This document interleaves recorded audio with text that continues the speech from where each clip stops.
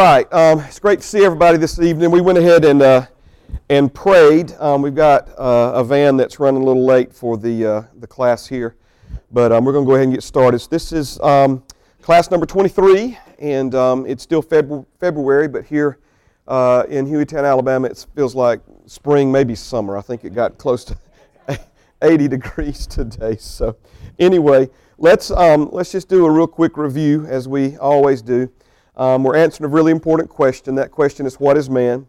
We've said that man is a God-class being. Man is a spirit being. Man is the legal authority on earth. And then man is a being created in the image and likeness of God. And we've been focused on that last one now for the last few classes. In the course of that study, we've said that man is a being with the ability to do certain things. And we have these abilities because we were created in the image and likeness of God. And because we were created in the image and likeness of God, we have attributes that exist nowhere else other than in God and then in us. And so it's understanding these abilities because, as we've said on numerous occasions, Satan, your enemy and source of your adversity, is wanting to use what you are against you. What you are against you. We began last week to talk about the power of the words of our mouth, and again, those words are very powerful. So the devil is trying to manipulate you, and if you're ignorant of these things, it's very easy for him to do it. He's trying to manipulate you into using your own words against yourself. Use your own words against yourself. So anyway, we've said that man is a being with the ability to think, reason, and form opinions. Also, we have the ability to agree. We have the ability to believe. We have the ability to experience and express emotions. And then we said the fifth one is that man is a being with the ability to speak. Man is a being with the ability to speak. One translation of the creation verses that speak of man becoming a living soul after God breathed the breath of life into his nostrils says that man became a speaking spirit. Man became a speaking spirit. All right? Now, also just by way of review, we looked at Proverbs 18, 20 and 21, and I'll read those. It says, a man's stomach shall be satisfied from the fruit of his mouth. From the produce of his lips he shall be filled. Death and life are in the power of the tongue, and those who love it will eat its fruit. Now, there are certain teachings for a more formal word. We would call them doctrines. There are certain doctrines that are more controversial, more opposed than other teachings or other doctrines, right? And this doctrine, this teaching, is one of those that is highly resisted. It's one that people mock and make fun of, name it, claim it, blab it, and grab it. These kinds of things. And I'm telling you, it's like when we talk about resistance. You can just about navigate in your life based upon the resistance that the enemy brings against you. In other words, he's trying to manipulate you to take the path of least resistance. Okay? And so the things that are good, things that are healthy, the enemy is always trying to bring resistance where those things are concerned, to make them seem hard, to make them seem controversial. And this is one of the ways that he tries to manipulate us. And so again, there is a tremendous amount of resistance around this particular teaching, this particular doctrine. If you're a student of the Bible, and I know that you are, then you will see, and especially if you read the Bible objectively, in other words, not with any preconceived ideas about this, if you read the Bible objectively with the Holy Spirit helping you, you will see that the power of words are throughout the Scriptures, from cover to cover. And again, these are God's ways. Remember we talked about God's ways, and the one thing that God said about His ways in Isaiah 55 is that His ways are higher than our ways. And not just a little bit higher than our ways, but that His ways are higher than our ways, as high as the heavens are above the earth. Amen. So we see that God's ways are much higher. And so when we look at the ways of God compared to the ways of mankind, we see that many times it's even the opposite. For instance, God says if you want to be great, you have to humble yourself. Okay? God says if you want to have money, you give. The world says if you want to have money, you got to hoard it up and be stingy and selfish and greedy and all these other things. So the ways of God are not just higher than the ways of man, but they're superior to the ways of man, and many times fly in the face of or are opposite to the ways of man. All right? Now, one last thing, and we'll keep moving here, and that is the devil is constantly trying to take things that are spiritual in nature and try to get us to understand them from a fleshly or physical perspective. Or let me say it another way, to convert them to something that is physical in nature. A classic example of that would be the manifestations of the Spirit, often referred to as the gifts of the Spirit. So, for instance, a word of wisdom or unknown tongues. See, those in the traditional religious opinions, traditional religious world, they take that and they say, well, some people are smarter than others. A teacher has a gift of wisdom. Or someone who has the gift of unknown tongues. This is somebody who can easily learn foreign languages. Again, no, 1,000 times no. But again, it's trying to take something that is spiritual and explain it as being something natural or something physical. And that's just simply not what this is. And so the same is true when it comes to what the Bible teaches us about the power of words. This is something spiritual. Amen. Now, words, when we say the power of words, words can move us. Someone can speak very powerfully and inspire us and motivate us. And certainly that's the case. I'm not denying that.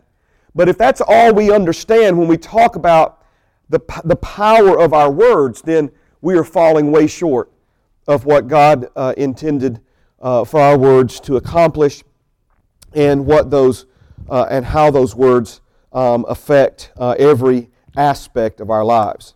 So he said, your stomach satisfied by the fruit of your mouth, from the produce of your lips you shall be filled.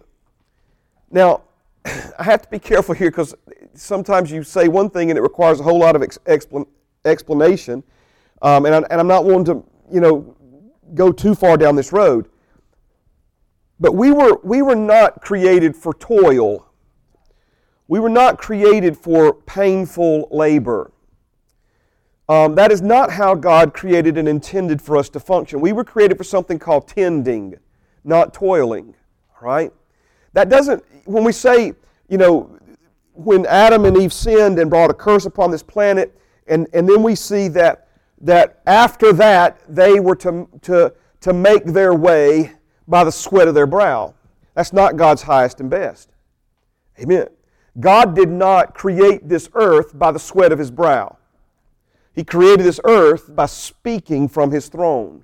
Are you seeing this, right? Amen.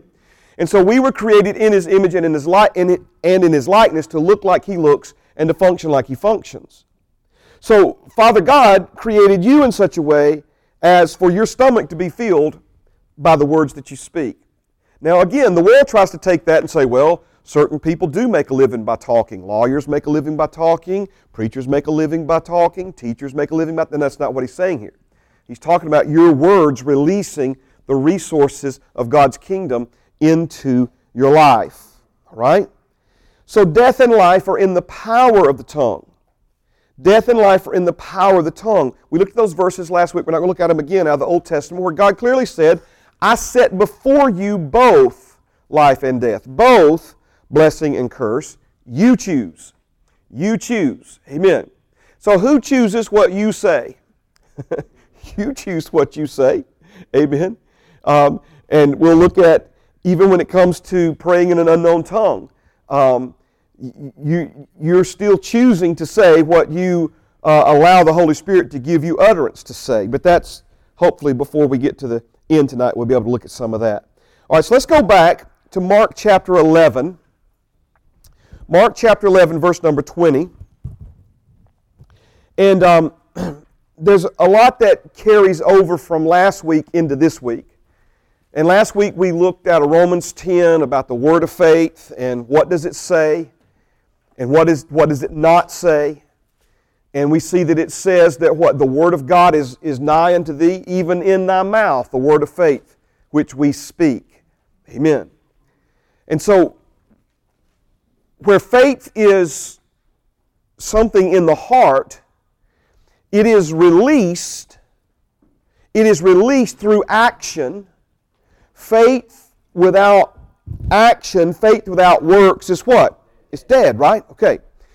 So, certainly those actions corresponding to something internally that we believe, we release that faith externally through action. So it could be through obedience. It could be through writing a tithe check. Amen. That again, you can believe in tithing all you want to believe in it, but the power of it will never be released in your life until you take the faith in your heart where tithing is concerned and mix it with an act of obedience and you write the check, right? So faith without works is dead. It has to be released from inside your heart through action, right? And so I'm not saying that this is the only action, but I am saying more times than not, it is the first action, and that would be the action of speaking. In other words, faith is released from your heart in a practical way through the words that you speak out of your mouth. Through the words that you speak out of your mouth. In the same way, doubt and unbelief are released, amen, when we speak words of doubt and unbelief out of our mouths. We even say, and I'm getting way ahead of myself now, but when we talk about the power of the mind and the renewing of the mind, we see that the way we take thoughts are through spoken words. The Bible says, take no thought by saying. So the enemy puts thoughts in our minds. He's trying to get us to grab and hold on to those thoughts. And the way we take a thought is by speaking that out of our mouths. All right?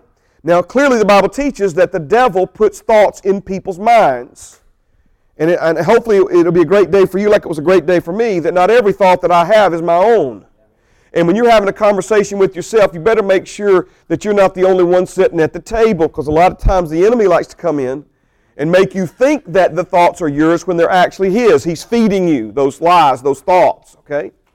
But the way we begin to make a thought our own is by saying it out of our mouths, by speaking it out of our mouths. We can refuse thoughts by refusing to say what those thoughts are, out of our mouths, by confessing.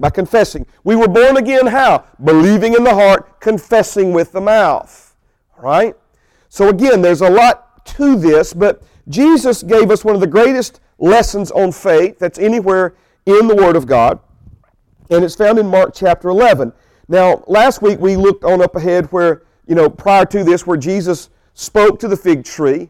They went on into the city and took care of some business. Now the next day they're leaving. And it says this, now in the morning, as they passed by, they saw the fig tree dried up from the roots. And Peter, remembering, said to him, Rabbi, look, Shazam, I put that part in there, the fig tree which you cursed has withered away. Jesus answered and said to them, have faith in God. Have faith in God. So Jesus is teaching them, right? I'm not going to go back and review it. We touched on a little bit on it Sunday night. It came up in a sermon out of Matthew 11 on Sunday night. But do you remember manthano? Manthano is a Greek word translated in our English word learning.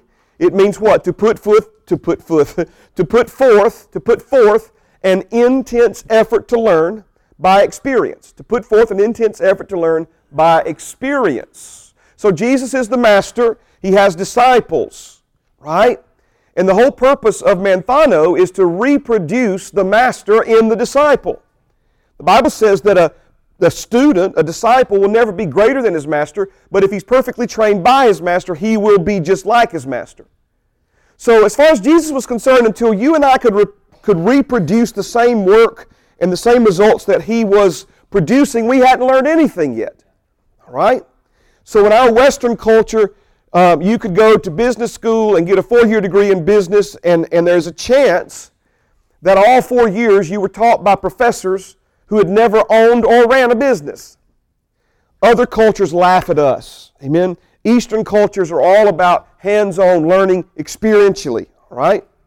And that's why so much of what we learn in the body of Christ is theoretical. In other words, we know it in theory, but we've never experienced it, okay? So with all that review, with all that reminder, do you see what Jesus is doing here? He's trying to teach them about faith, not by sitting them down in the classroom and explaining it to them, but by showing it to them, by showing them how faith works, by showing them what faith will do. And so when they notice the tree had withered up from the roots, notice when Jesus first spoke to that tree, nothing happened. Nothing, correction, something did happen, but nothing visible happened. Nothing that they could see. No noticeable difference, no noticeable change. But something happened where? Beneath the surface. Remember, we said these things are dynamic and interactive. And one of the things about a dynamic, anything that's dynamic is it's by definition an underlying cause. So Jesus spoke to the tree. Nothing appeared to happen. Nothing visibly changed about the tree. But when they came back the next day, it was dried up from the root. And when they pointed that out to Jesus, they were surprised. Jesus was not surprised. Jesus would have been surprised if the tree had not been withered from the root, okay? He says to them on this occasion, in this moment, have faith in God. One translation says, have the faith of God. Another says, have the God kind of faith. Verse 23, for assuredly. Now, I've said this so many times, hopefully by now you know what I'm about to say. But anytime Jesus says assuredly, verily, verily, most assuredly, he's saying that basically to get us to brace ourselves. Because he's about to tell you something that's not going to seem true. It's not going to seem possible. It's going to seem so far-fetched, so far beyond what we have experienced or what we think, that if we're not careful, it'll sail right over our heads, or at best, pass through one ear and go right out the other. So for assuredly, brace yourself. What he's about to say is not going to seem right, but it's right.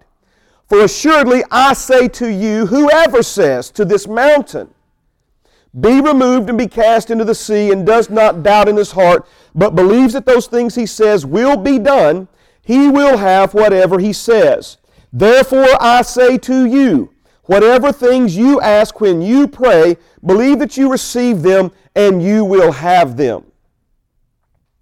Now, there's a few things that Jesus connected together. If you recall, for those of you who were here when we were in 2 Corinthians 5 for several weeks in a row, we said that one of the reasons 2 Corinthians 5 is the foundational, scriptural, biblical foundation for these classes is because at 2 Corinthians 5 there are a lot of things that are intersecting in those verses. A lot of things coming together right there. Very, very rich. Amen. All right? So here again we have one of these scriptural intersections, if you will. A whole lot of things are colliding in a good way in the intersection of Mark chapter 11, beginning at verse 23. First of all, we have, again, one of the greatest lessons, if not the greatest lesson on faith that we have in all the Word of God, coming from the lips of Jesus. We have the object lesson of the tree and the power of words, and how words and faith are connected, and how our faith, come on now, our faith and our words can be used as a tool. Our faith and our words can be used to make a difference, a real, measurable, tangible, verifiable difference in circumstances and situations that are all around us. Right? But then we also see a trifecta here. We see a third connection, and that is the connection between the words that we speak, releasing and expressing faith, and Jesus called this prayer. He connected this to this all-important subject of prayer. In other words, he is introducing to us a new method, a new form, a new way of praying. And that new form, method, way of praying is the New Testament form, method, way of praying, and it involves you and me speaking the Word of God, also known as the answer, directly to the problem. Remember, the word of faith does not say, Jesus, come down here and fix this for me. Or, if you haven't raised up from the dead yet, because some people didn't believe that he had, would you please come back from the dead and fix this for me? That's not how faith speaks. Faith speaks how? The word of God is nigh unto thee, even in thy mouth, the word of faith which we preach. So he's talking about, again, speaking directly to the mountain, directly to the sickness, directly to the debt, directly to the demonic spirits that are trying to crush you or your family. Amen. Amen. Because there's power in words. There's power in words. Right? Are you still with me? Amen. Almost kind of feels like I've been caught up in the Spirit and I'm just kind of in this room preaching by myself. Everybody with me? Amen. Amen. I try to teach, but we're preaching right now. Praise God. All right. So, reckon this is important. Reckon this is something we ought to be interested in. Reckon this is like, if it's true, and it is, and I don't mean to question it, I'm just trying to, somehow imprint upon your thinking and your thoughts, right? When I say if this is true, then, should this be something that we become not just aware of, but, really begin to consider as far as, our daily lives are concerned? And the answer is yes, yes, yes. How many questions I asked there? Yes. All right. Now, I want to, if I could, just while I'm here, Jesus, and if I'm splitting a hair, it's because why? The hair needs to be split. Okay? So,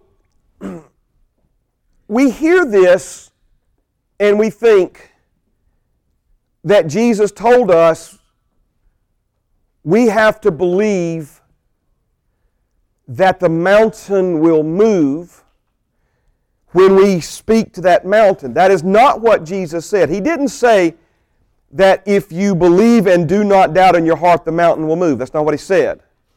Now, I know, again, I'm splitting a hair, but man, this went off inside of me about 1.5 years ago. After, I don't know how many times I've read this, how many times I've preached from this. It's like it exploded inside of me. And I'm praying it'll explode inside of you tonight. Jesus said, if you believe and do not doubt in your heart that what you say will come to pass, you will have whatever you say.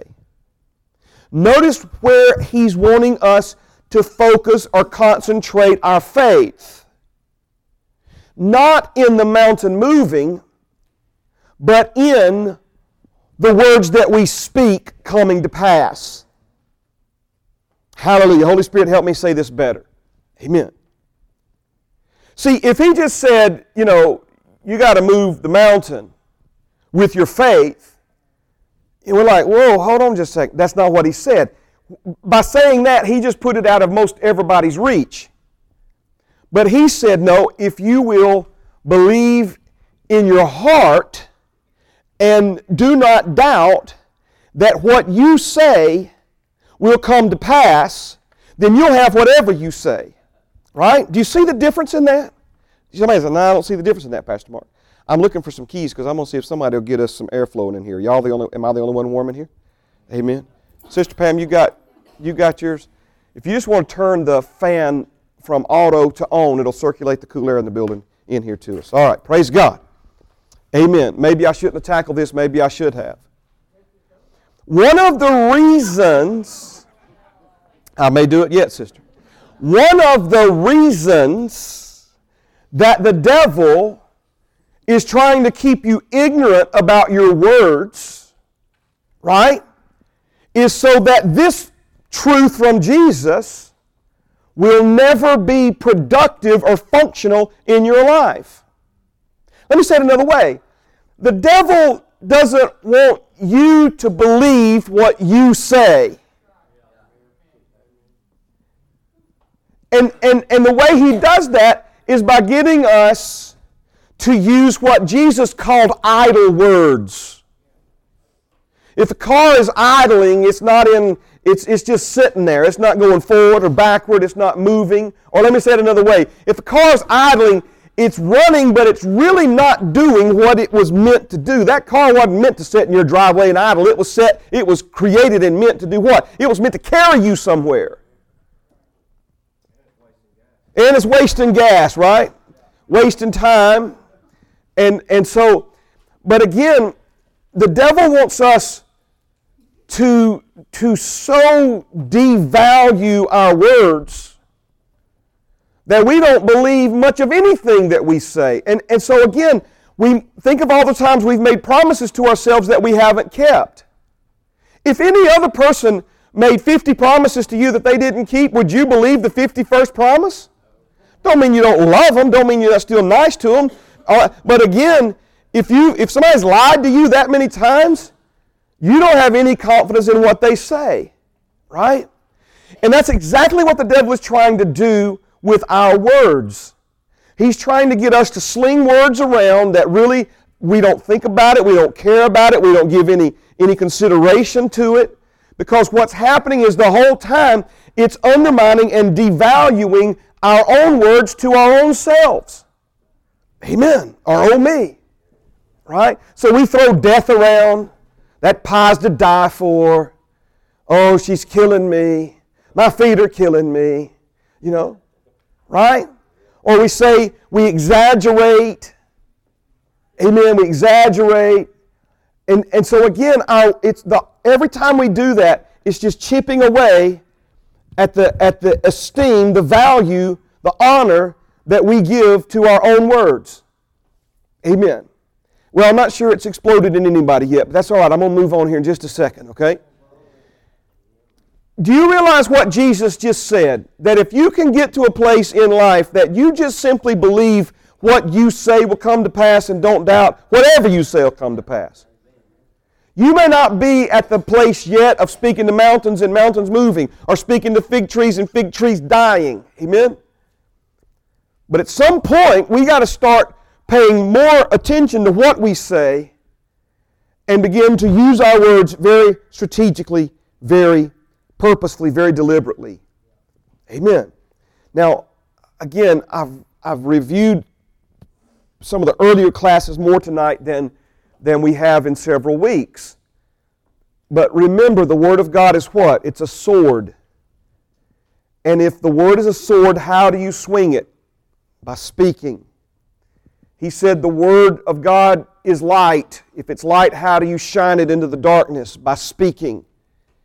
If words are a hammer, he said his words were like a hammer that breaks the rocks into pieces. So if the Word of God is like a hammer, how do you swing that hammer? By speaking the Word of God. Amen. Amen.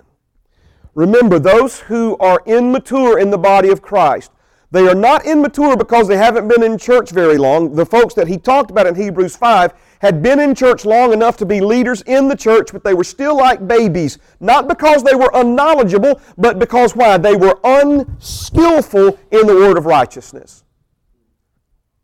Y'all remember those classes? Rightly dividing and skillfully applying the Word of God. The Word of God, rightly divided, skillfully applied. Okay? So we're talking about becoming skillful with our words to produce results in our lives and in the world around us. More on that to come. Turn with me to James chapter 3, please. James chapter 3.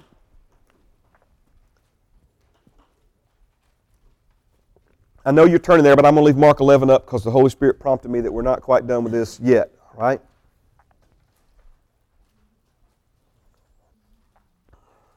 Verse 24. You turn to James. When you get to James, I'll get there in just a second. But I want us to look at Mark 11. It's on the screen here behind me.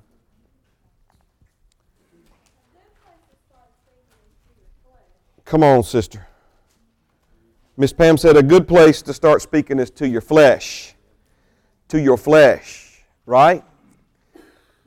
Telling it to line up. Telling it it's not. That's what Paul said. Paul said, it will not rule me. I will bring it under subjection. Talking about his flesh. Amen. Praise God. You say, well, I just don't get that, Pastor Mark. That just don't make sense to me. You not ever had anything talk to your flesh? You not ever had your flesh talk to you? Man, David learned how to speak to his soul. Your soul's your mind, will, and emotions, right? What did he say? He said, soul, we about to worship God. Amen. Speaking to it. Speaking to it. All right.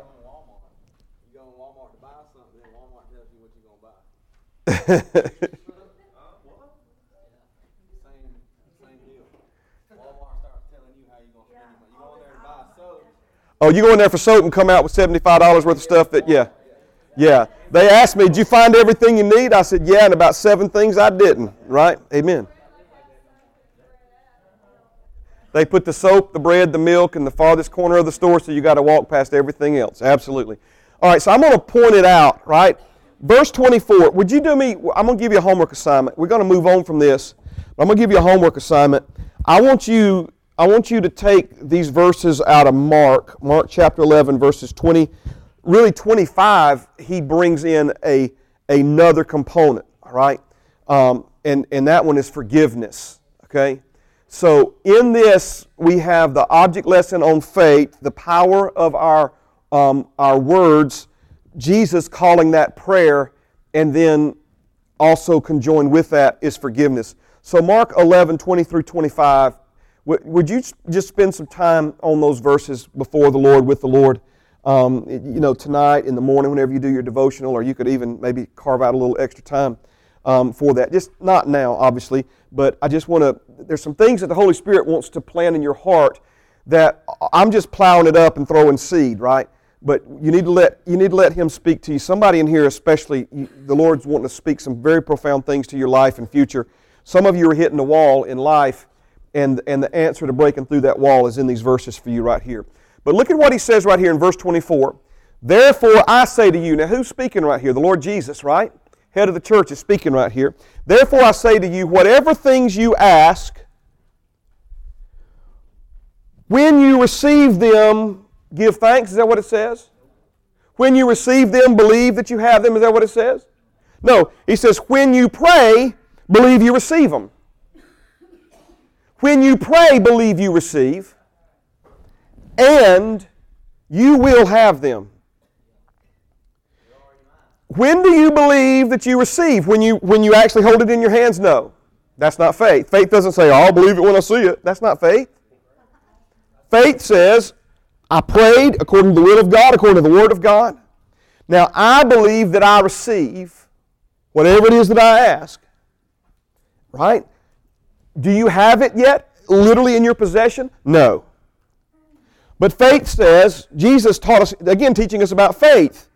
Whatever things you ask, when you pray, believe. Believe when you're praying. And if you believe when you're praying that you receive, whatever it is when you pray, you'll eventually, amen, you know what I'm saying, possess it in your hands. Amen. All right. Do what now? It is. That's a good way of saying it. She said faith is a means to overcome doubt. Also, if you think about that, those are two opposing forces that are trying. It's like light and darkness. But the Bible says that the light shined in the darkness, and the darkness comprehended it not. Literally means that the darkness could not overcome it. And so there's a struggle between darkness and light, but light is the greater force. Okay, and so when we're talking about doubt and of course unbelief, there is that power struggle there. Amen. And so obviously we have to. Whatever you feed, I've said this so many times in these classes, I'll say it again. Whatever you feed grows and gets stronger. Whatever you starve gets weaker and dies. All right? So, as long as Abraham, men, I know y'all have heard this so many times, who wants to come preach it, right? Y'all can all preach it on Wednesday nights. But as long as Abraham focused on everything he and Sarah were up against, they remained weak in faith and staggered at God's promises. But the Bible says one day he decided he was no longer going to consider how old he was and the deadness of Sarah's womb. She was postmenopausal, but when she was in her 20s, she couldn't get pregnant. Now she's in her 80s, right, and no child. And as long as he focused on those things, the Bible says he remained weak in faith and staggered at what God had promised to him. But the Bible says he considered not his age or the deadness of Sarah's womb, but he considered that there was nothing too hard for the Lord. He gave glory to God, and as he did that, his faith grew. He went from laughing at God's promises, considering them ridiculous and utterly impossible, to to embracing, and the Bible says he became fully persuaded, fully convinced. That to me is one of the best simple definitions of faith in all the Word of God, is full persuasion or fully convinced. Fully convinced. Amen. So, I say to you, whatever things you ask when you pray, be fully convinced that you receive them. And you will have them. You will experience them. You will enjoy them. It will come to pass. Amen? All right, James chapter 3, and let's go to verse number 2. James chapter 3, verse number 2. The Word of God says, "For we all stumble in many things. If anyone does not stumble in word, he is a perfect man, able also to bridle the whole body." Man. Stumble in many things. Lots of different areas. The Bible says there's a sin that easily besets each one of us. What may easily trip me up may not be the one that easily trips you up, but we all have that one thing, that one area. Okay? But in addition to that one key area, we've certainly ventured out into other areas of stumblings. Amen? Or oh me, right? Now, I believe somebody in a class on a Wednesday evening at 5 o'clock for 2 hours is interested in pleasing God and not stumbling anymore. And he's giving us some really powerful and important insight into how to walk that out and live that out. He says, if anyone does not stumble in word, he's a perfect man and able to bridle or control the whole body. If you can control what you say, that's the key to controlling your whole body. Amen. From time to time, we talk about these key areas. The devil wants to try to overload you, overwhelm you, so many things in your life to focus on. So no. See, again, there's a few key areas that if we focus on those, they'll take care of 1,000 little things. But here, notice what he's saying here. You can fight and struggle and all that with self-control and controlling the flesh and all these other things. But he said, look, if you'll focus on word control, that will move you light years ahead in your self-control. Verse 4, look also at ships. Although they are so large and are driven by fierce winds, they are turned by a very small rudder wherever the pilot desires. Even so, the tongue is a little member and boasts great things. See how great a forest a little fire kindles.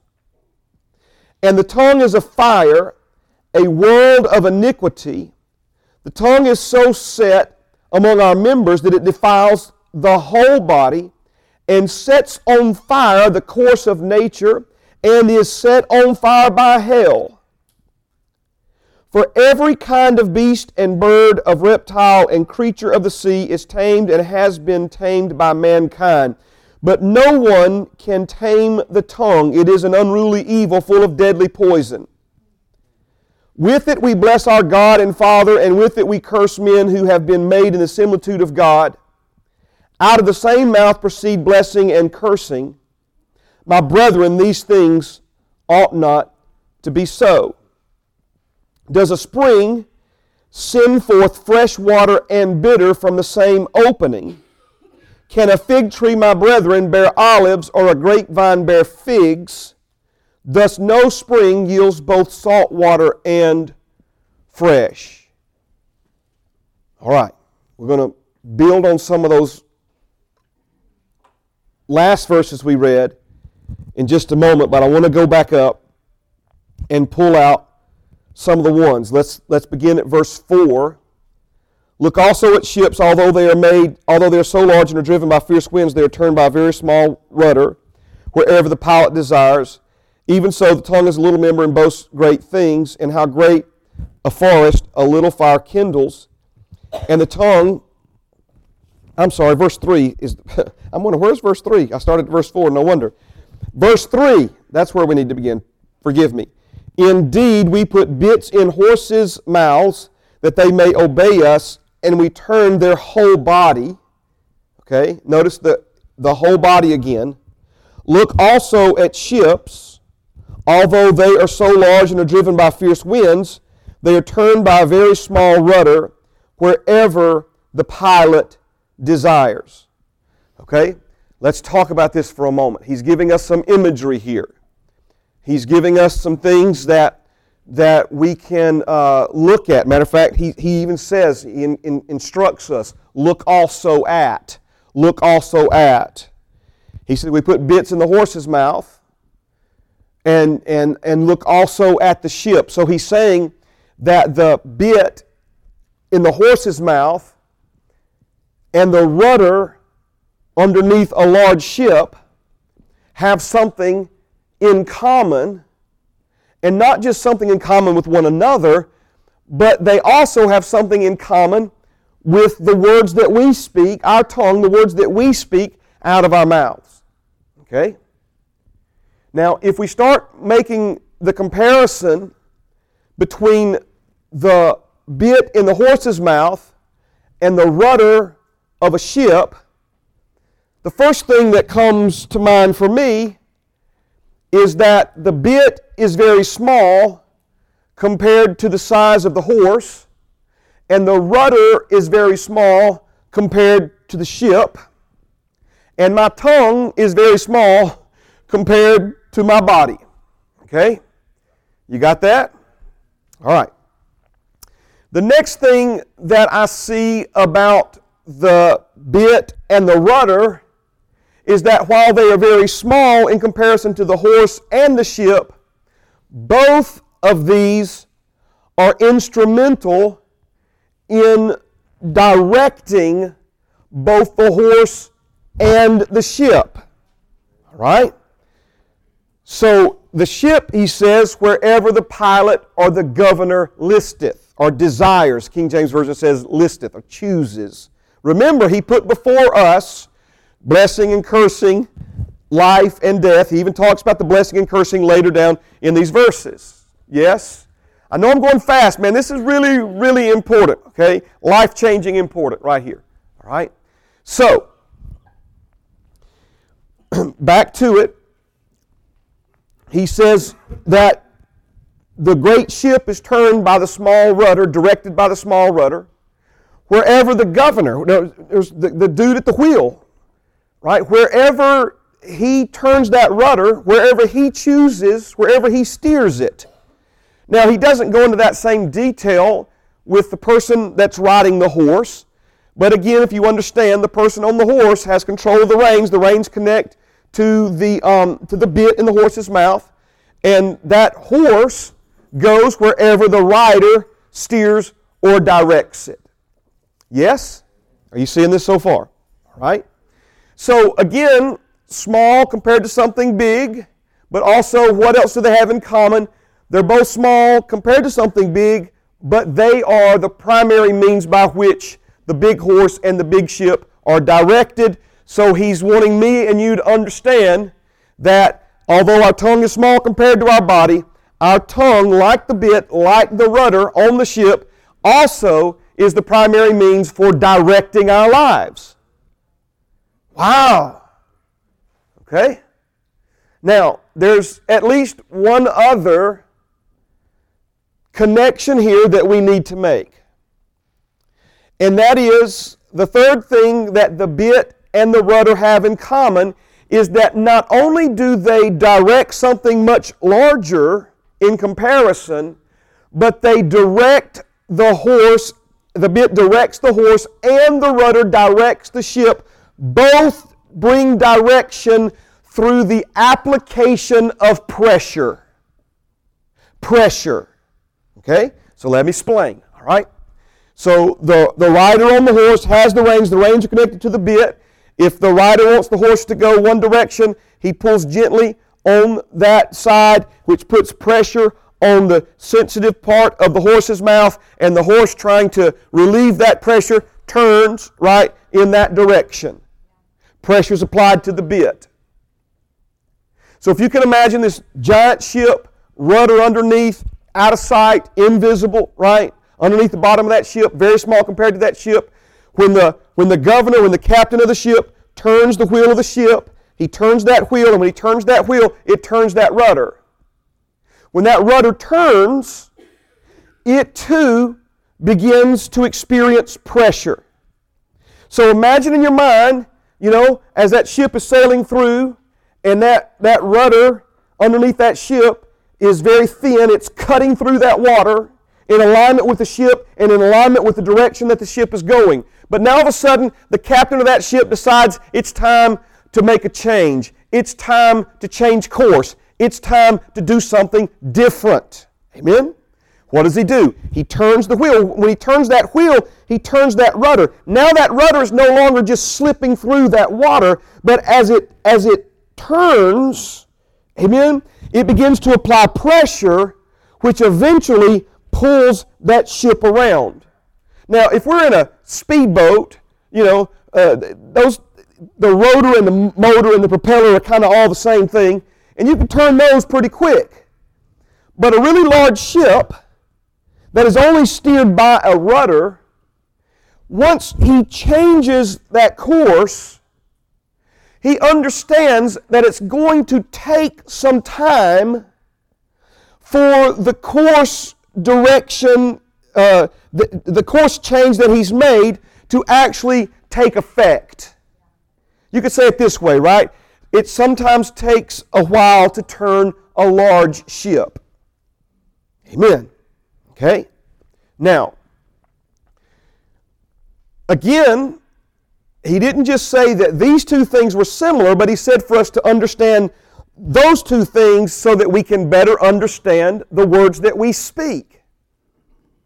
So if the bit brings a change in direction by pressure, the rudder brings a change of direction by pressure, then he's saying that we need to begin, if we're going to change things, change course, change circumstances, change situations, change family history, change things that have perhaps haunted us and plagued us in our families for generations, that if we're going to change those, we're going to have to begin to apply pressure to those things with the words that come out of our mouths. All right, now let's say that the captain of the ship, he sets a new course by turning the wheel, moving the rudder, applying pressure. And the boat doesn't turn fast enough, or he gets distracted, and he lets go of the wheel of the ship. What's going to happen?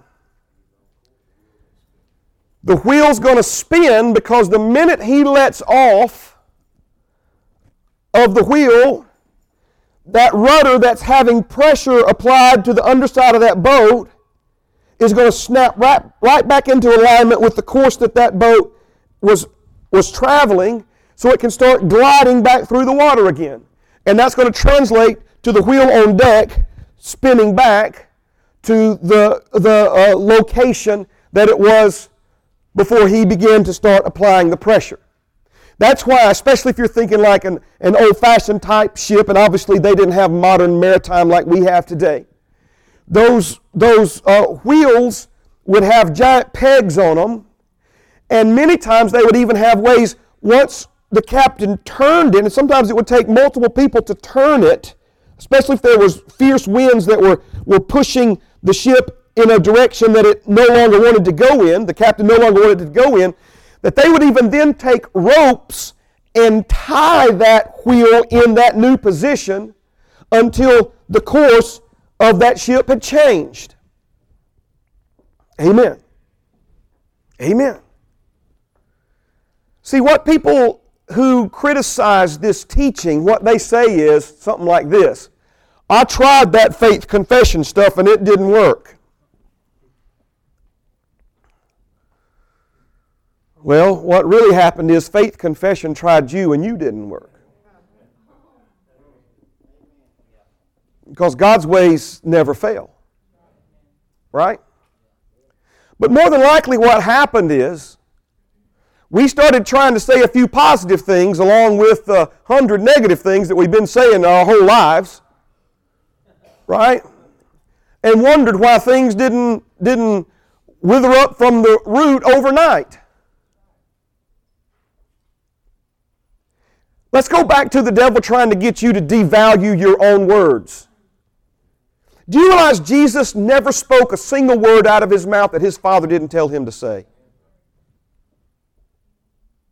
Think about that for a minute. Man, we just vomit diarrhea at the mouth. Something don't go our way and we just start cursing ourselves, cursing there. And you don't have to use 4-letter words to curse yourself. Right? So you make a mistake. Oh, I'm so stupid. I can't do anything right. I don't even know why I try. Blah, blah, blah, blah, blah. Just vomiting at the mouth. And the devil is sitting back laughing his rear end off at you. Because you're just steering the ship of your life straight to the waterfall that he's trying to get you to steer towards. Who is your preacher? Well said, brother. Amen. Who taught you to speak like that, right?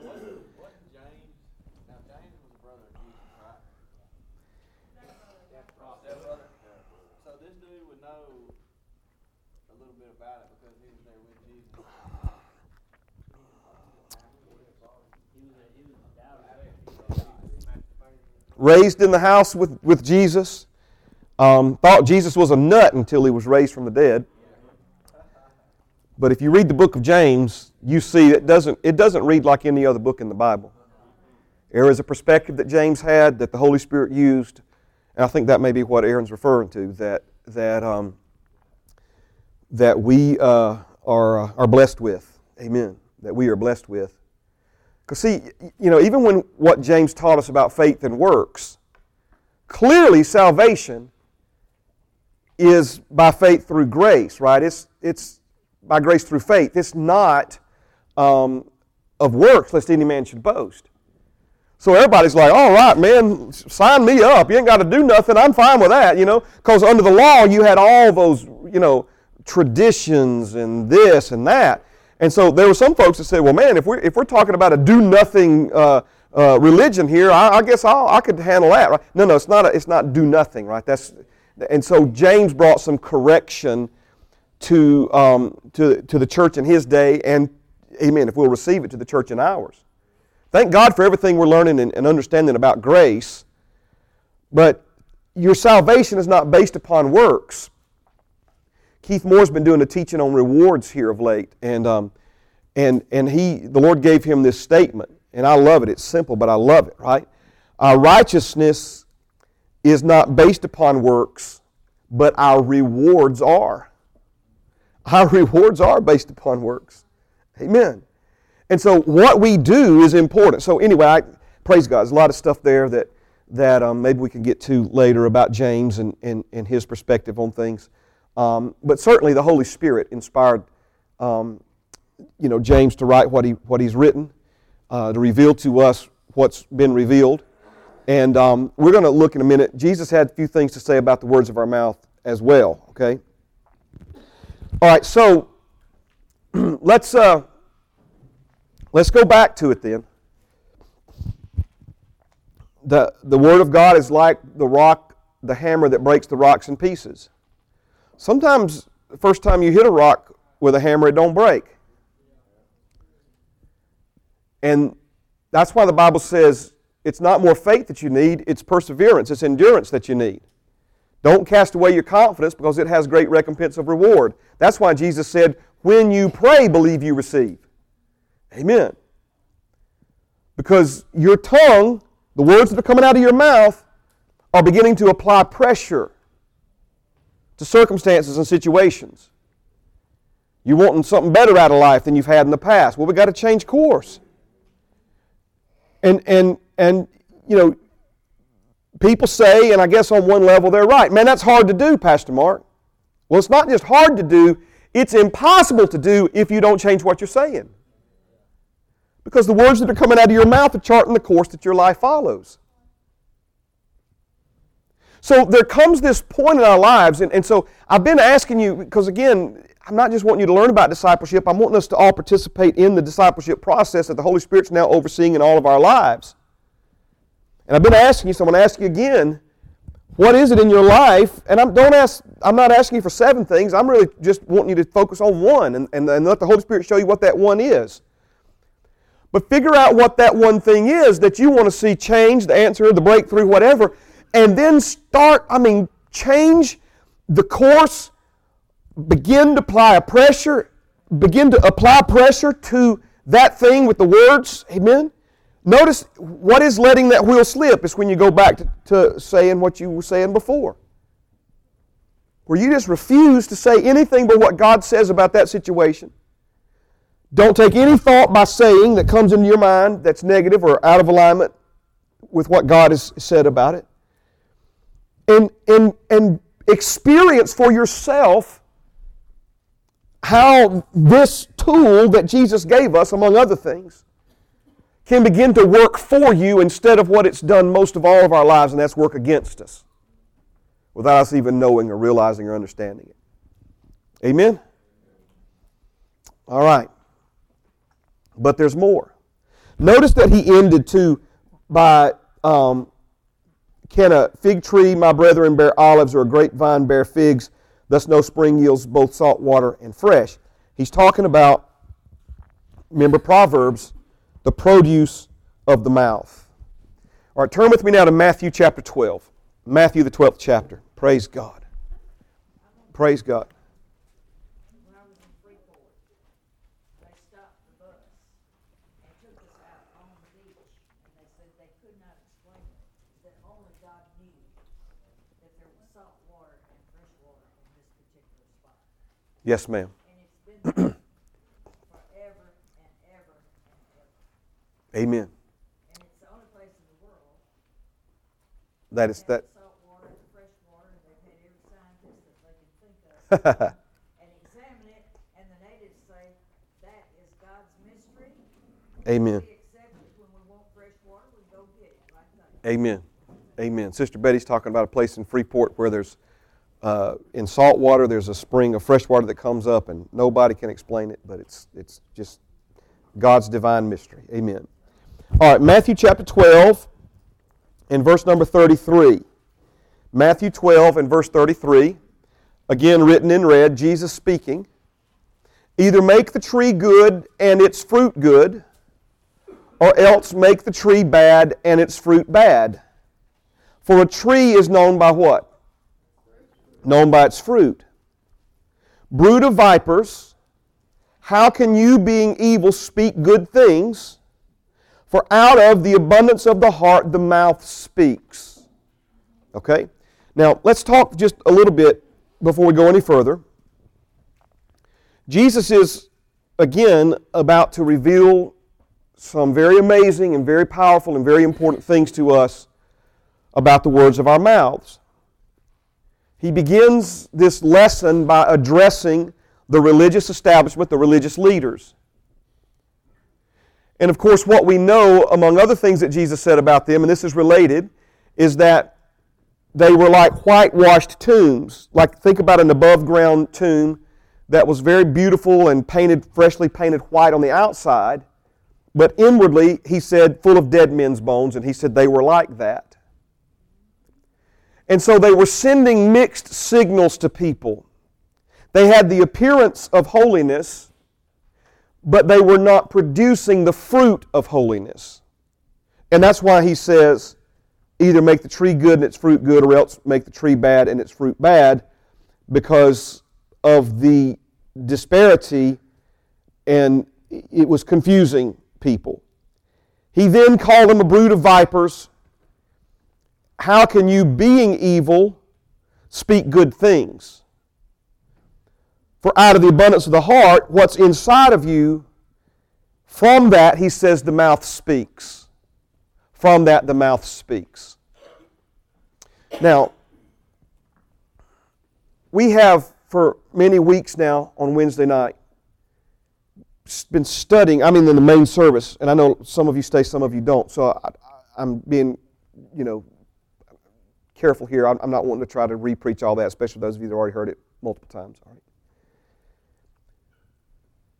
But the Bible says that God has given to every man the measure of faith. So you've got faith inside of you. But we also see that that faith can lie dormant inside of you. In other words, it never be awakened, it never be aroused, it never really benefits you or anybody else. You can go to a third world country, people never heard the name of Jesus a single time, preach the Word of God to that individual, and if they hear and receive that message, the faith that they need to call upon the name of the Lord to be saved, it resides within them. And so in other words, the Word of God, the Bible says faith by hearing, hearing by the Word of God. So the Word of God arouses or awakens the gift of faith that God has placed in the heart of every person. Amen. King Agrippa heard the Word of God from Paul concerning salvation. It aroused faith within him to the point, it was almost kind of like, King Agrippa was a very powerful man, and, Paul was a prisoner, but he was also, like a really popular figure. And so King Agrippa, kind of throwing his weight around, he says, "Bring the prisoner Paul to me, I want to talk to him, And so he invites Paul to tell him his story, and Paul preaches the gospel to him by telling him his story. And King Agrippa says, hold on, Paul, you almost persuade me to be a Christian. Almost is a key word there, right? What was happening? Faith in Agrippa's heart was being aroused and awakened by the Word of God. And now something on the inside of him is being activated, and he's like putting the brakes on it because something he doesn't even really understand himself. The Word of God, right? So Jesus is talking about the words that we speak, but before he goes into this next section, he says, out of the abundance of the heart, the mouth speaks. Okay? Now, sadly, what most people understand about this is only from what I call the withdrawal side, and I don't mean like withdrawing from addiction. I know there's a lot of addiction recovery stuff associated with this. I'm talking about like a bank withdrawal. We only understand this from the perspective of speaking words to withdraw, to produce something positive in our lives, but we never understand it from the perspective of making the deposit first in our heart. The woman with the issue of blood, been sick for many, many years, spent every penny she had, suffered many things from the hands of the doctors, and was none the better. She was dying. The Bible says that she said within herself continually, "If I can but touch the hem of His garment, I will be made well." The Bible doesn't say this, I believe, from the Word of God and the Holy Spirit, that she read in the Old Testament where when the Messiah comes to the earth, that there would be healing in His wings. Wings are not speaking of like the wings of a bird. It's speaking of the tassels or the hems of the garments, the edges of the garment, the fringes of the garment. She believed Jesus was the Messiah. She believed, based upon what the Word of God said, that the Messiah would have healing in the fringes of His garments. So she began to say within herself over and over, continually, over and over, "If I but touch the hem of His garment, I will be made well, I will be made whole," right?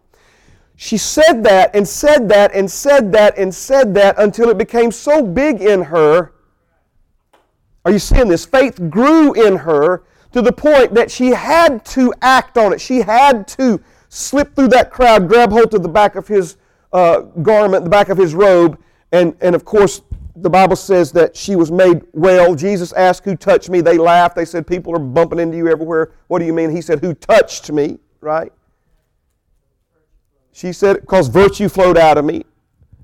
And then Jesus turns around and he says to that woman, he says, your faith made you whole. Now you say, wait, Jesus made her whole, but that's not what Jesus said. Why did he say your faith made you whole? Because he wanted you and me to learn the faith lesson that was there. Okay? So when we're talking about speaking to things, it's like writing a check that you don't have money in the bank to cover. We've got to get the Word of God in our hearts in abundance so that when we speak the Word of God out of our mouths, here's another way of saying it, all right? If you squeeze a ketchup bottle, ketchup's going to come out of it because ketchup is in it. The real question for you and me tonight is when the pressures of life squeeze us, what comes out of us?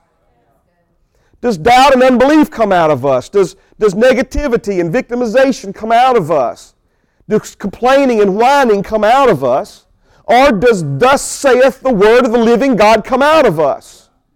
What's in you in abundance will come out of you when a pressure is applied to you. And trust me, I'm not trying to be negative, but Jesus said, in this world you will face pressure. Be of good cheer. I've overcome the world. So out of the abundance of the heart, the mouth speaks. Sometimes when you're confessing the Word of God, you're not making a withdrawal, you're making a deposit. Every time she said within herself continually, if I touch the hem of His garment, I'll be made whole, she wasn't withdrawing healing, she was depositing healing and connecting that inside of her with her faith until that faith became so strong, she couldn't see it any other way. No doubt, right? That's what that means, no doubt. I like to say no doubt that way. Couldn't see it any other way. Let's keep reading here, verse 35. A good man out of the good treasure of his heart brings forth good things, and an evil man out of the evil treasure brings forth evil things. But I say to you that every idle word men may speak, they will give account of it in the day of judgment. For by your words you will be justified, and by your words you will be condemned. Now, I'm not about to tell you that your other actions are somehow not important. But see, we've been deceived by the devil to think that what we do is what matters most, and what we say is really not that big of a deal. When it's just the opposite. Because remember, if we can let the Lord help us with what we say, then all these behavior issues that we're having controlling our body, controlling our flesh, right, are going to be brought under control, going to be brought into alignment. All right, amen. Amen. Verse 35. You ready for this? A good man out of the good treasure. Think treasury. Think, if you were to look at this word in the original language, I think a better definition here, a better translation here would be the word deposit. A good man out of the good deposit of his heart brings forth good things, and an evil man out of the evil deposit brings forth evil things. Now, this is where, amen, you're going to have to, this is challenging now. Let's make sure, though, that we got this. Remember in the beginning tonight when I made mention of how people take things that are spiritual in nature and they try to understand them with natural things. They try to water them down, dilute them to be natural things. So when Jesus says a good man out of the good treasure of his heart brings forth good things, the common understanding of this, which is wrong, the common understanding is that a good man says good things. A kind man says kind words. A kind-hearted man says pleasantries to people on the elevator in the morning. Well, certainly we should be kind and we should say kind things to people. I'm not by any means trying to say that we should not, but that's not what Jesus is saying here. Remember, from the produce of your lips. Things, tangible things, actual things in your life that are being brought forth from inside of you by your words. That's what he's saying here. That's what he's saying here. A good man, out of the good treasure of his heart, brings forth good things by the words that he speaks, by the words that she speaks. Now, listen to me now. This helps me, and I hope this will help you. Okay? Where do apples come from? Where are those apples right now in the middle of February? They're inside of that tree. You can't see them. Matter of fact, unless you are highly skilled, highly trained, you could walk past an apple tree right now and think it was dead, think it was a scrub tree, think it was no indication whatsoever that it is any tree of value, much less somewhere in the trunk of that tree are apples that we can eat and make apple pies from. That apple tree brings forth apples from within itself. They come from inside that tree and they're pushed out of the branches of that tree onto the ends of those branches. They're not hung there like Christmas ornaments while we all sleep. They come out of the tree. They come out of that tree. Where is the kingdom? It's inside of you. Matthew 13:52 from the Message translation. Anyone who is perfectly trained in the kingdom is like the owner of a general store who can put their hand on anything that anybody needs anytime they need it. The resources of God's kingdom are inside of you. Real things. Things that you need. Have you not been given everything that pertains to life and godliness? Have you not been blessed with every spiritual blessing in the heavenly places? How do we get the apples in our trunk, out from our trunk, onto the branches of our lives? We bring those out of us by words. Words is how we bring the resources of God's kingdom from inside of us, out of us, in a real, tangible, measurable, verifiable way. Come on now. He who has ears to hear, let him hear it. This is the Word of God. This is how you were created. We're talking about what you are. Amen? What you are. Notice the same thing is true. In the same way that we can bring good things from within us through the words that we speak, we can also bring evil things from out of us. Real, tangible, measurable, verifiable evil things in our lives. Because death and life's in the power of the tongue. And those who love it will eat the fruit of it. Those who love it will eat the fruit of it. Wow.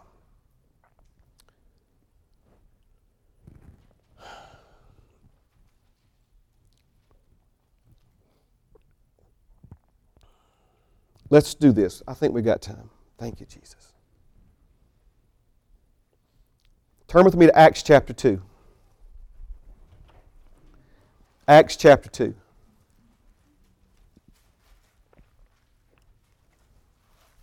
Ooh, thank you, Jesus.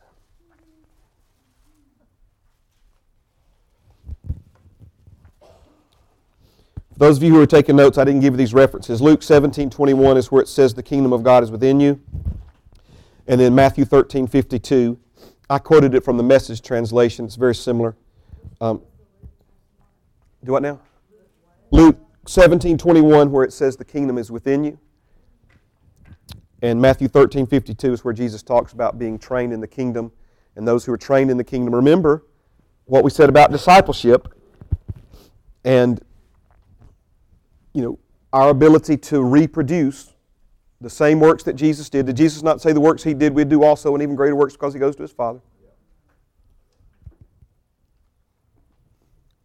Where'd all that food come from that fed those thousands of people? Come on now. That was kingdom food, my brother, my sister. Amen. The Bible calls that manna spiritual meat. And the Bible calls that water that they drank in the desert spiritual drink. Think about it now. Spiritual meat, spiritual drink. It wasn't imaginary. They literally went out and picked up something that was matter, that was material. They picked it up off the ground and they ate it. They took that water and they drank it and it quenched their thirst and it filled their bellies. It didn't grow on no vine here on this earth. It was something that was spiritual. It originated in the spirit realm that was converted into something physical. Amen. Amen.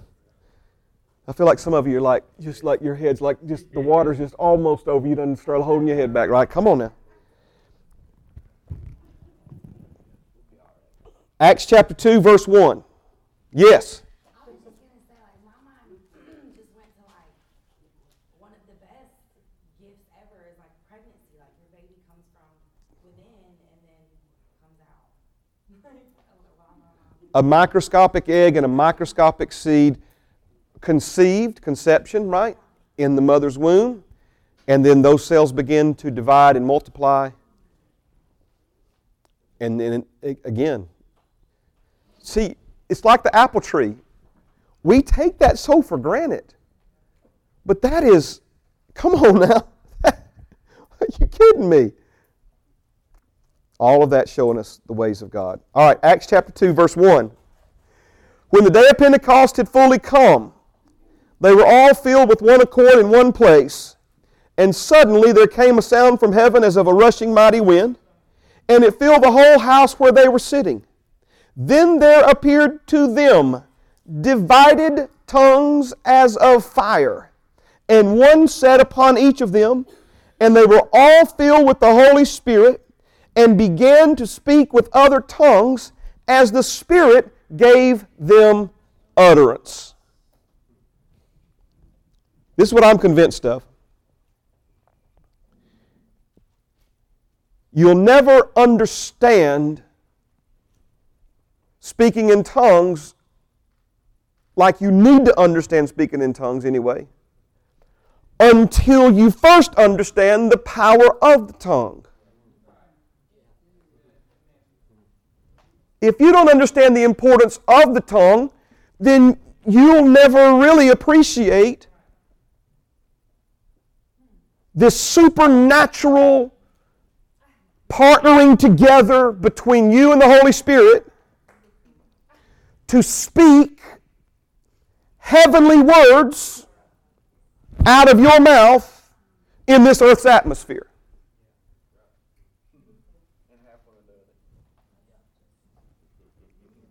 I'm feeling rushed right now, and I'm not going to be rushed, all right? Now, if you were on the committee, got any designers in here, graphic designers, artists in here? Few of us, one of us, amen? Man, that's surprising. All right, we need to get some artists in here, right? If you were on the committee in heaven to come up with the visible sign of the outpouring of the Holy Spirit upon mankind, would you really expect your mock drawing of a forked tongue on fire to win the design contest? You see what I'm saying, right? I mean, you think, come on now, Jesus, what in the world? A cloven tongue set on fire right up on top of all of them's heads, right? And the power of the Holy Spirit becoming so strong upon them and within them as it interacted with their physical bodies that it literally caused them to act as someone who was drunk early in the morning on wine, alcohol. And they staggered out of that upper room speaking in foreign languages. Amen. I'm sure someone that, doesn't understand these things but was a witness that day going, you mean this is what we've been waiting on this whole time, right? A cloven or divided tongue of fire. Let's talk about it for a moment. First of all, if you look at the animals in the Old Testament, the ones that were considered clean and therefore pure to eat were the ones who had a cloven hoof, a divided hoof. Okay? So cloven or divided was again a sign of purity. Fire was also a sign of purity, but was also a sign of refining and was also a sign of like, think wildfire, something being... Remember what he said in James, that our tongues, the human tongue, has been set on fire with the fires of hell. How great a matter a little fire kindles. How many times have we gone around shooting off our mouth, talking about people behind their backs, gossiping, and that's just the beginning of it, right? And we've started fires, right? We've had things. How many times? Anybody? Don't raise your hand. Anybody ever had a kid said something, and then somebody else said what your kid said, and next thing you know, this whole thing's turned into a family emergency, right? I mean, it's the what in the world, right? Things taken out of context, things what were said that were not meant the way they were taken, blah blah blah blah blah, right? And the devil has a field day in all of that because again of the power of the tongue. Death and life is in the power of the tongue. When the Holy Spirit first came and fell upon the early church, that 120 men and women who were interested enough in what Jesus said to take off work and get a babysitter, he said to thousands of people, go wait in Jerusalem, but only 120 of them chose to go and do it. 120 in the upper room. The fullness of time had come. The Holy Spirit was poured out upon the earth, this initial outpouring of the Holy Spirit. It was the tongue. It was their tongues that the Holy Spirit wanted control of. It's a strong word. It's probably not the right word, but I'm going to use it anyway. Control of. Why? Because the tongue had been set on fire with the fires of hell. Finally, now, we've got 120 men and women alive and well on planet Earth, and their tongues are no longer set on fire with the fires of hell, but their tongues have been set on fire with the fire of the Holy Ghost. Amen. Amen. Romans chapter 8, verse 26. He says this, he says, likewise, the Spirit also helps in our weaknesses, for we do not know what we should pray for as we ought. I'm sorry, I gave you a chance to turn there. Praise God. I told you I was feeling rushed. If we don't finish it tonight, we'll finish it next week. If Jesus comes back before then, we'll learn it in heaven. Amen. Thank you, Jesus. Man, I'm feeling such an urgency right here. Praise God, I'm feeling such an urgency right here. Romans 8 and 26, likewise the Spirit also helps our weaknesses. King James Version says infirmities. If you write things in your Bible or in your notes, write out beside that word weaknesses, infirmities, write out beside it an inability to get results.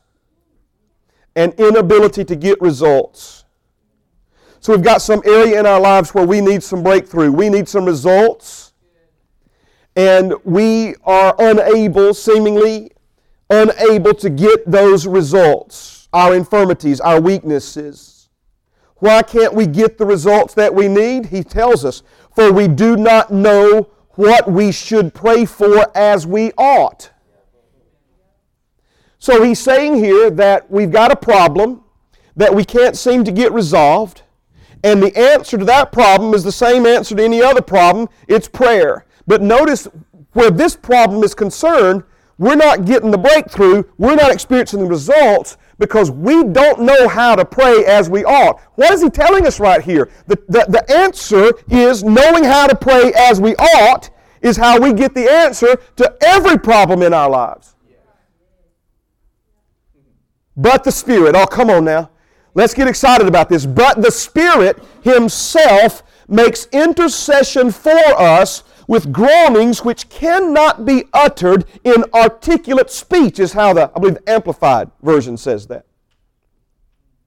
This is talking again about the Holy Spirit assisting us in prayer. Now, He who searches the hearts, this is the Holy Spirit, knows what the mind of the Spirit is, because He makes intercession for the saints. How? According to the will of God. What is He saying? Think about this now for a moment. I could show you a whole bunch of other verses here. Remember, if we pray according to God's will, we know that we have whatever we ask. But there are times when we find ourselves in situations that we're not exactly sure what the will of God is. In order for the prayer to be answered, it must be prayed. In order for the prayer to be prayed accurately, we need to know what God's will is for that particular situation. We don't know what that is. So what do? The Holy Spirit is God. He does know what those answers are. He does know what the will of God is. And if we'll allow Him to help us, He will give us words in a heavenly language and literally praying alongside with us, through us. He will make intercession for the saints according to the will of God. He's literally saying that you can be a baby Christian, just born again, don't even know the Old Testament from the New Testament, but you get filled with the Spirit, and you can allow the Holy Spirit to help you pray in an unknown tongue, and you can pray a perfect prayer in perfect alignment with the will of God and change the course of your life, allowing the Holy Spirit to pray the will of God for your life through you. Does He not say, I have covered you with the shadow of my hand, I have put my words in your mouth? Certainly that is the written word of God, but that's not where that stops.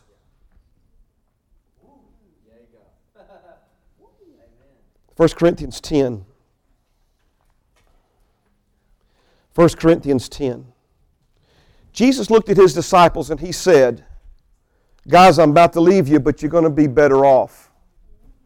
It's going to be to your advantage, because unless I go away, the Father cannot send the Holy Spirit. But I have prayed to my Father for Him to send the Holy Spirit to you. So when I leave you, that's when the Father is going to send the Holy Spirit to you. And you're actually going to be in a better position with me in heaven representing you there, and the Holy Spirit inside of you advocating for you here, than if I was to simply remain here with you in the flesh.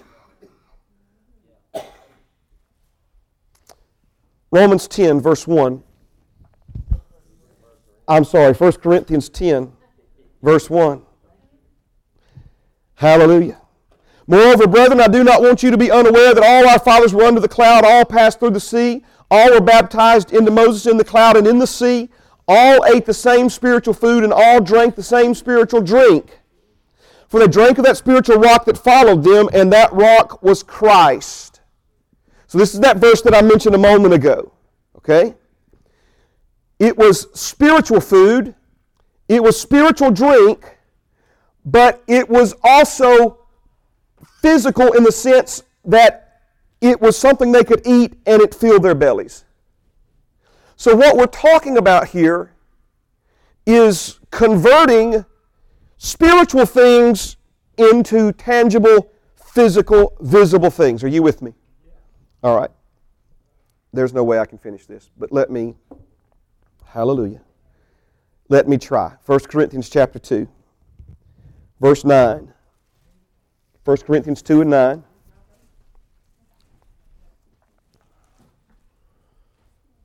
Thank you, Jesus. 1 Corinthians 2, verse 9. I'm going to read quite a few verses here. But as it is written, eye has not seen, nor ear heard, nor have entered into the heart of man the things which God has prepared for those who love Him. But God has revealed them to us through His Spirit, for the Spirit searches all things, yes, the deep things of God. For what man knows the things, I'm going to skip down, verse 11. For what man knows the things of a man except the spirit of the man which is in him? Even so, no one knows the things of God except the Spirit of God. Now we have received not the spirit of the world, but the Spirit who is from God, that we might know the things that have been freely given to us by God. Let me stop right there. You've been given things that you don't know are yours. Eye hasn't seen, ear hasn't heard, nor has it entered the heart of man the things that God has prepared, past tense, has prepared, not will prepare, has prepared for those who love Him. But God has revealed those things to us by His Spirit, because the Spirit searches all things, yea, even the deep things of God. And that's the same Holy Spirit that you and I have been given, the one who knows all that has been given to you. So we have received not the Spirit who is of this world, but the Spirit who is from God, so that through the Spirit who is from God, we might know the things that have been freely given to us by God. He knows those things. Verse 13. These things we also speak. What things? Things that have been freely given to us by God, that we don't know are ours. We speak these things. Why is it important for us to speak them? Because speaking them is how they come into existence. These things we also speak, not in words which man's wisdom teaches, not words you learned in school, not words you read in your English book, or your French book, or your Spanish book. These things we also speak, not in words which man's wisdom teaches, but in words which the Holy Spirit teaches. Right? Unknown, heavenly language. Comparing spiritual things with spiritual. That word comparing there is not the best translation. It should read composing. Composing spiritual things with spiritual words. Bringing into existence spiritual things with spiritual words. All right, amen. We got to praise God. We got to stop here so we can go do it again in there, right? Amen. You get anything out of this? Some heavy stuff. It's good stuff. Amen. Father, thank you for your life, your love, your peace, your joy, your wisdom, your Holy Spirit. Father, thank you tonight for just, Lord, you're our teacher, Holy Spirit. We're just all instruments here of righteousness being used by you. So take these things, plant them deep in our hearts. Lord, those who may be confused, help them through their confusion. Those who want to understand but are still struggling to understand, Lord, just help them, teach them, show them. Help us pursue these things, Father. Help us set our hearts to know these things. Help us, Father, as we continue to try to wrap our minds around these things, the Holy Spirit comes alongside and brings revelation. We thank you for it in Jesus' name. Amen. Amen. Praise God. I love you. Thank you so much for being here this evening.